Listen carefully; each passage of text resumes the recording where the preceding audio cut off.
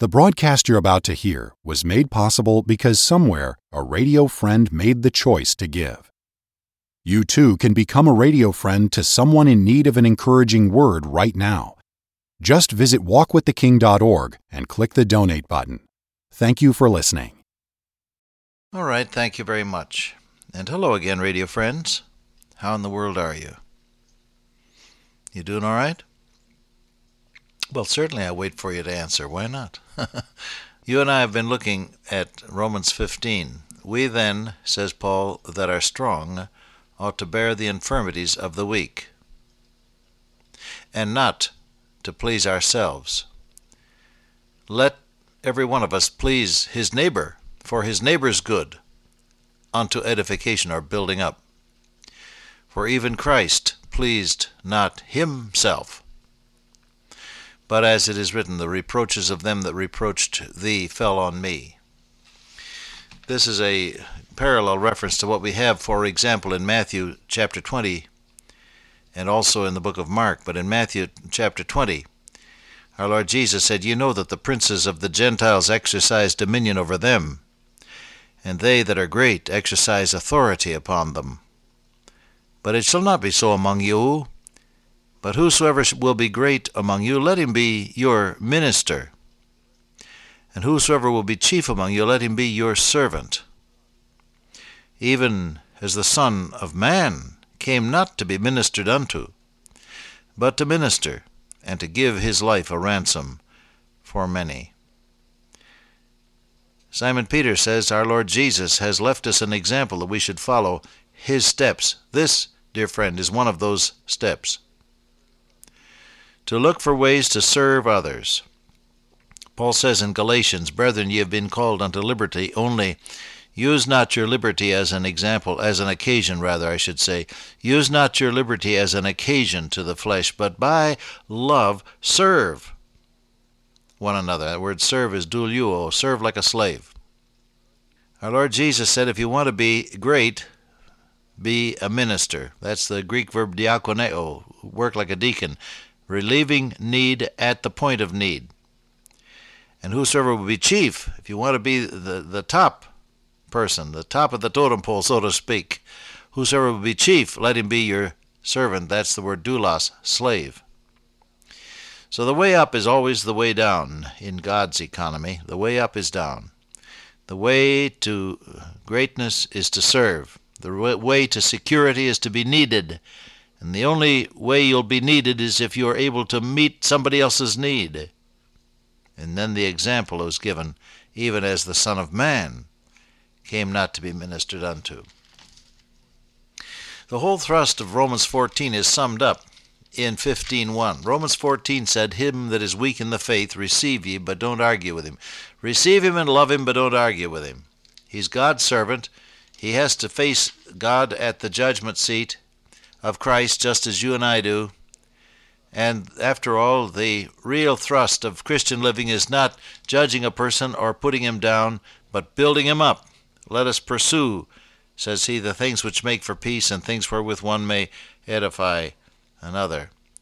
And after all, the real index of right and wrong is whether or not you are clear before God as you say or do a thing. The index is faith. Whatsoever is not of faith, said he, is sin.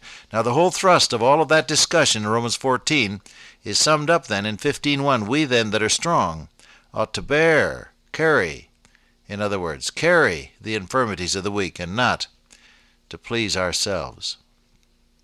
This, of course, goes counter to human nature, as you know, and it takes the power and the presence of the blessed Spirit of God to achieve it.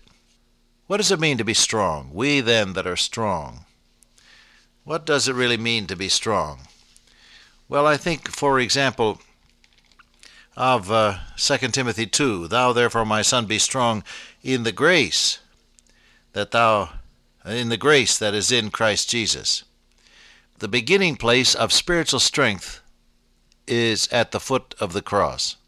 Have you learned that?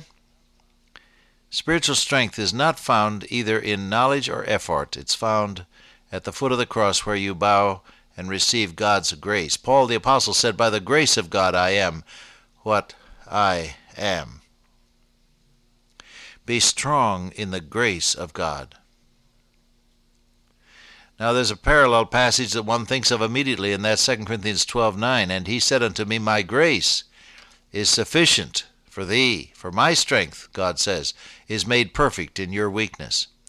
And Paul goes on to say, "Most gladly therefore will I rather glory in my infirmities, that the power of Christ may rest upon me. For when I am weak, then am I strong." Strong in what? Strong in your weakness? Yes. Why?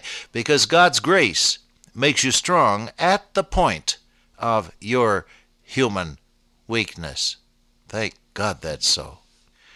I guess I told you, maybe a year or two ago, the story which I just now mentioned. My own father was a very shy little boy, so shy that he would literally run away if company were coming to the farmhouse in Ohio where he lived. His stepmother, being a Prussian of the old school, decided she'd break him of this shyness, and so one day she tied him up, wrapped in nothing but a bed sheet, tied him up to the pine tree in the front yard of that farm home, and made him stand there throughout the day. People going by would laugh and snicker and point at this miserable little boy, clad in a bed sheet, tied to a tree. Well, that didn't break him of his shyness. It simply made him determined to run away from home as soon as he could, and he did. Never finished high school. I think he went perhaps as far as the 8th grade in the little red brick schoolhouse that was maybe a quarter of a mile down the road from that farmhouse. And then he went on out into the oil fields and worked, doing a man's work day by day. And finally, when he was old enough, he enlisted in the army and fought in the Spanish-American War. Came back after the war, met my beautiful angel mother, Daisy Gray, and fell in love with her, and they were married on Thanksgiving Day. Set up their home. Well, it wasn't long before the news came that Dr. R.A. Torrey was coming to that area to hold some evangelistic meetings, and that they needed some trained, what they then called personal workers, to pray with people who might commit themselves to Christ. And so my father and mother enrolled in these classes that were held to train folk in knowing how to share Christ with those who were eager to commit themselves to him. I asked him about this one day, and he told me the story. I said, "Pop, you are so shy even now. As a grown man, you're so shy that sometimes you just shrink away from meeting people, and yet when you start to talk about the Lord Jesus, you're as bold as anything, and you're charming, and you seem to have no fear at all." He smiled. He said, "Well, my boy," and then he told me this story. And he said, "The Lord gave me the joy of leading some folks to Christ, and I found that I wasn't shy when I was talking about my Savior." God can make you strong at the point where you're weak. "My grace is sufficient for thee." I have no way of knowing to whom I'm speaking this very minute. Thousands of people across the miles and on many stations listening, and altogether different one from the other. No one person's circumstances are the same as another's. And how could Bob Cook know exactly what your condition might be? I can tell you, however, with complete confidence, beloved, that whatever the point is at your life where you're weak, that is exactly the place where God's grace can make you strong. Aren't you glad that's so? Strong in the grace that is in Christ Jesus. Well, if you go on in 2 Timothy 2, you find that he speaks about strength in terms of commitment, not only to God, but to others. "The things that thou hast heard of me among many witnesses, the same commit thou to faithful men, who shall be able to teach others also." Strong in the ability to share your faith with others. Strength to share your faith with others. 2 Timothy 2:2. Then strong in the ability to take it. "Thou therefore endure hardness as a good soldier of Jesus Christ." Strong in the ability to take it and not just cave in and quit. And then strong in the oneness of your loyalty. "No man that warreth entangleth himself with the affairs of this life, that he may please him Who hath chosen him to be a soldier? Strong in your oneness of loyalty to your Savior, your captain, your general, the author and finisher of your faith, the parade leader, the one who leads us in triumph, Jesus, our blessed Lord from heaven. Loyalty to him makes you strong. Strong in the fact that you keep the rules. If a man also strive for masteries, yet is he not crowned except he strive lawfully. Strong in keeping the rules that God has laid down. God's rules aren't many. He said, my yoke is easy and my burden is light. But he does expect you to measure up to the things he says. If you want to be strong, keep the rules. Strong in working in the harvest. The husband that laboreth must be first partaker of the fruits. Strong in working in the harvest of souls around you.